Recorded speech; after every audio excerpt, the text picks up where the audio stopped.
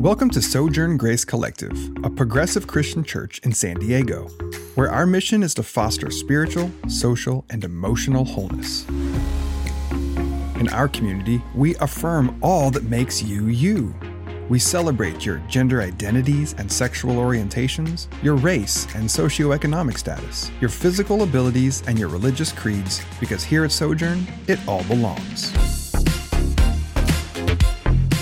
This podcast is a replay of our Sunday morning teachings, and we hope you find encouragement and inspiration as you make your way through this week. You can visit us online at sojourngrace.com, where you can learn more about our faith community, discover resources to help you find wholeness in your life, and partner with us in our mission through tax-deductible contributions. Thanks for joining us today, and may you know, above all else, that you are a loved child of God, full stop. Welcome to Sojourn.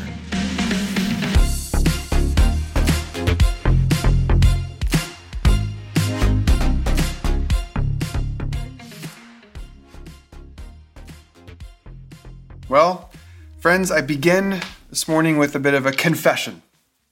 Bit of a confession time. I'm going to make sure I've got the right thing. Yes, bit of a confession time this morning. And it starts with this.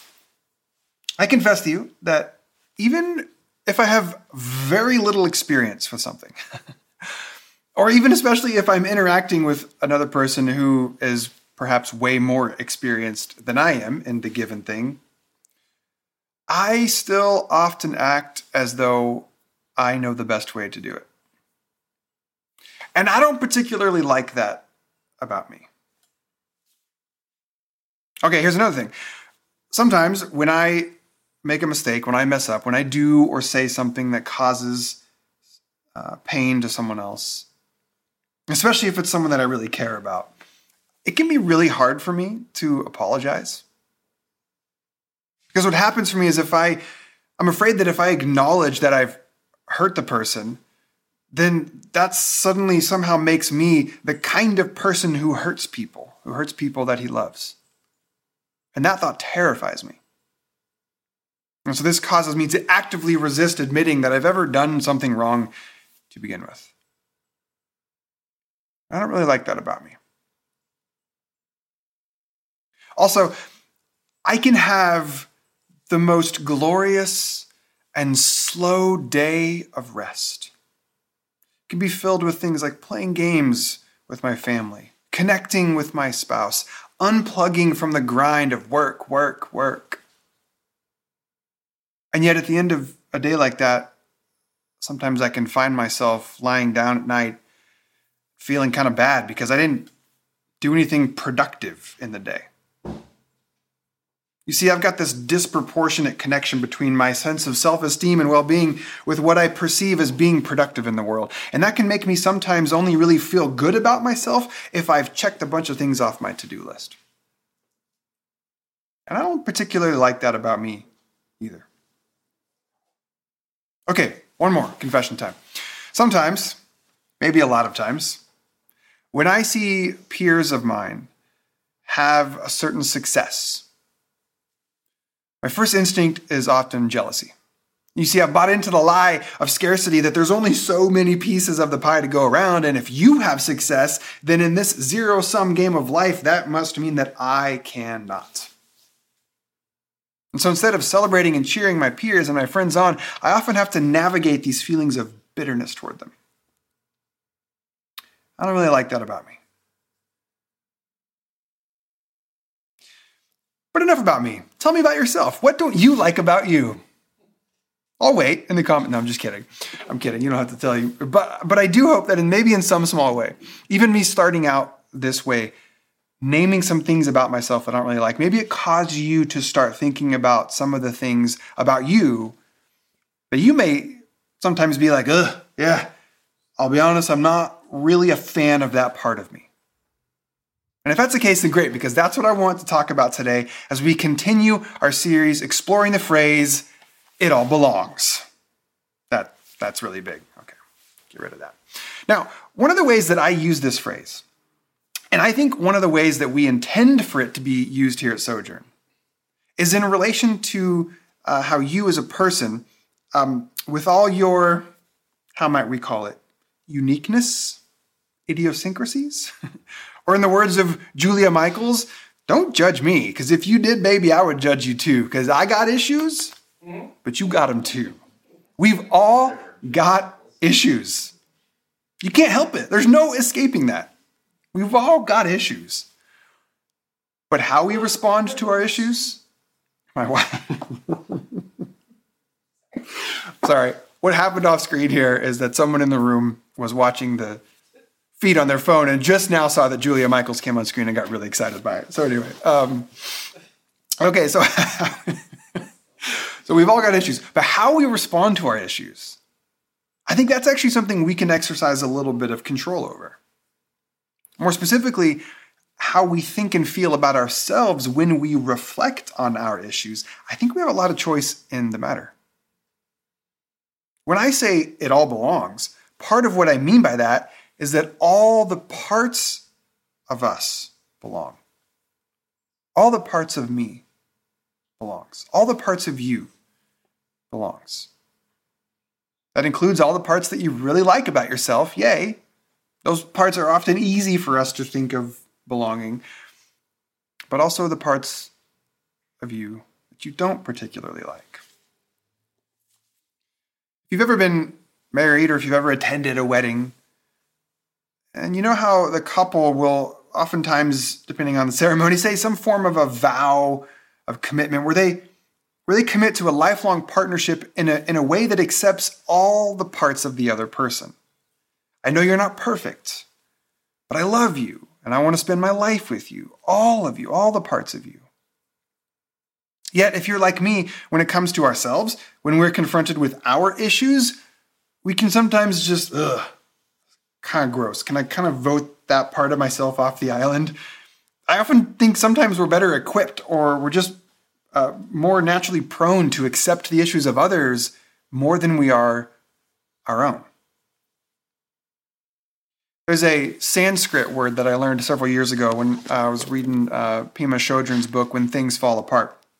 And it's the word Maitri. And Maitri roughly translates as unconditional friendship with yourself. Isn't that a great word to just say it? I'd encourage you to say it out loud. And it's just a great concept, unconditional friendship with yourself. All of us carry around these images of who we think we are in our minds. And these images can often become rather grim if we hyper-focus on our shortcomings, if we obsess over how we aren't like this enough yet, or more, if we're not more like that and we wish we were. Not to be confused with positive thinking or just standing in front of the mirror and saying, you're wonderful, gosh darn it, and people like you. Maitri is a little bit different. This is a way of orienting our image of ourselves in a way that oozes compassion and kindness toward ourself. I'm not talking about building ourselves up through pep talks until we now eventually like what we see. No, Maitri is different. It's deeper. The invitation here is to let go of some of the masks that we wear, that we had used to attempt to hide our flaws. The invitation here is to stop trying to talk yourself out of these bad feelings when we reflect on the parts of us that we don't particularly like. The invitation here is to neither ignore nor deny our issues. Rather, we take it all in. We put it all on the table. And then we make a conscious choice to be kind to ourselves. To stop judging ourselves. This is unconditional friendship. Pema suggests that, and I think she's right about this, suggests that we cannot actually attain enlightenment. And if that word trips you up, then just substitute something like we cannot attain wholeheartedness, or we cannot attain a flourishing, abundant life, that we cannot get there. Or we can't even get on the path toward getting there. Or we can't even feel a measure of contentment along the way without seeing who we really are. And seeing with clear eyes what we are really capable of, especially as it relates to our issues, to the ways that we let ourselves and others down. We have to examine, she argues, ourselves fully and completely, brutal though that may be. But unconditional friendship with yourself, that requires fully accepting you you as you are now, right now. Not as you wish you might someday be. Yeah, friends, you have issues. And I know some of you watching this. Yeah, friends, you're broken. Yeah, you do things that hurt yourself and hurt others sometimes. Yeah, you mess up. And then you apologize. And then you do the same thing the very next week. Yeah, you're behind on 7 different projects at work. Yeah, you yelled at your kids the other day and felt like crap about it. Yeah, you have issues. Yeah, you hit the no tip button in the Uber Eats app because you had a random miser moment of scarcity, and then the delivery person showed up with your yellow curry and you couldn't even look them in the eye. Yeah, you have issues. I'm not going to lie to you. I'm not going to lie to myself. You are a flawed, troubled, plagued by your own unique issues person with an inborn propensity to muck things up from time to time. Welcome to the human condition. There really isn't any reason, I don't think, or any merit in trying to fight or deny this. Speaking from experience, your efforts to outrun these truths about you will only exhaust you. But hey, you know what else is also true? I hope you didn't tune out. I hope you didn't leave when the pastor on the screen started telling you that you're broken. I hope you stayed for this, because what's also true is you're also a glorious, miraculous cocktail of stardust and light, and the very image of God resides within you. And that is also true right now, right here. In this very moment, listen to me. You are not a disappointment to God. You're not. And if that means something to you, then maybe you might stop being so darn disappointed in yourself.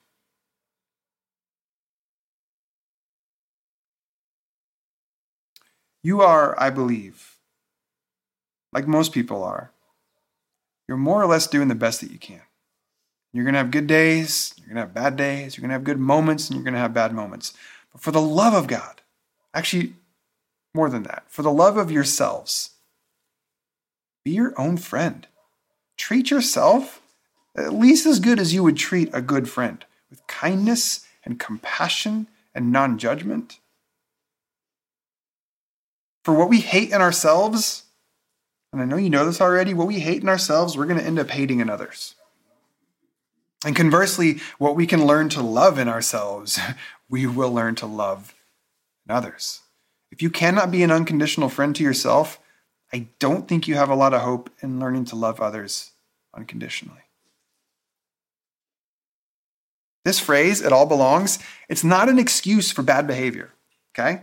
This is not a get out of jail free card. It's not meant to anesthetize.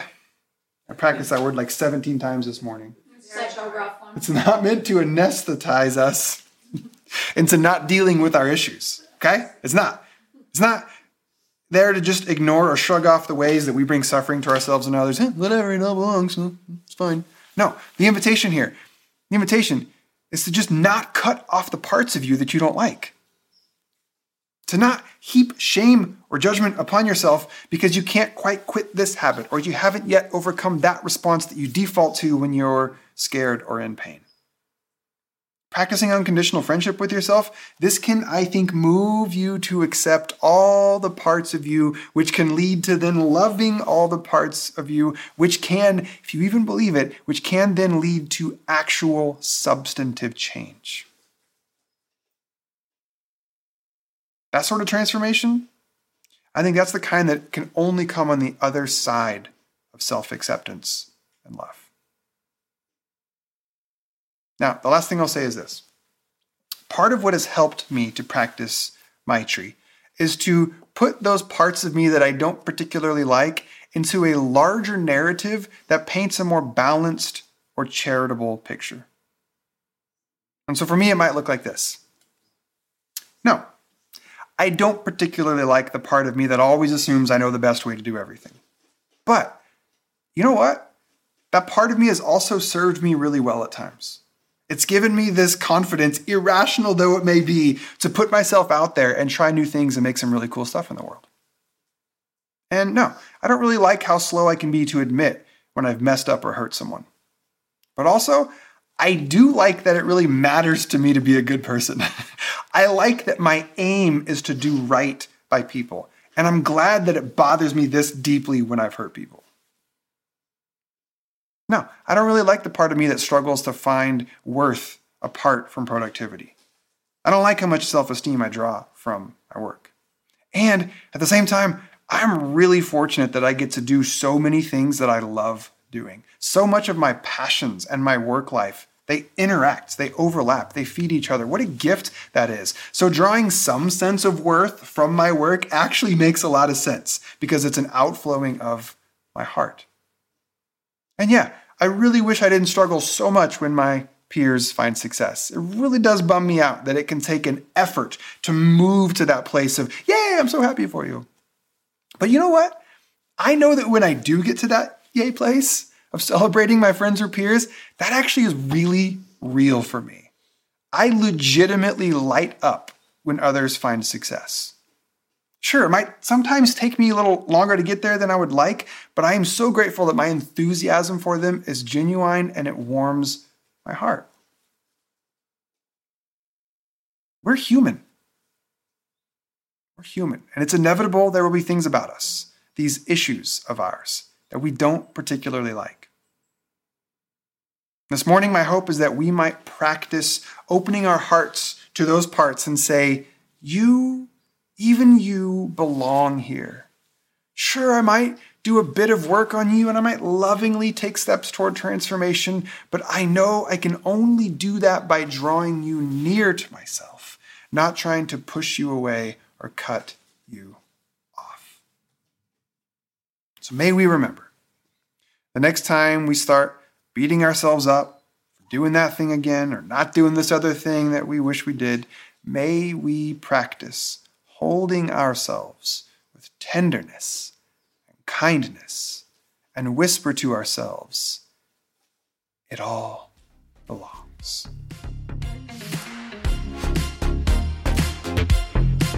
A large portion of Sojourn's financial support comes from listeners like you.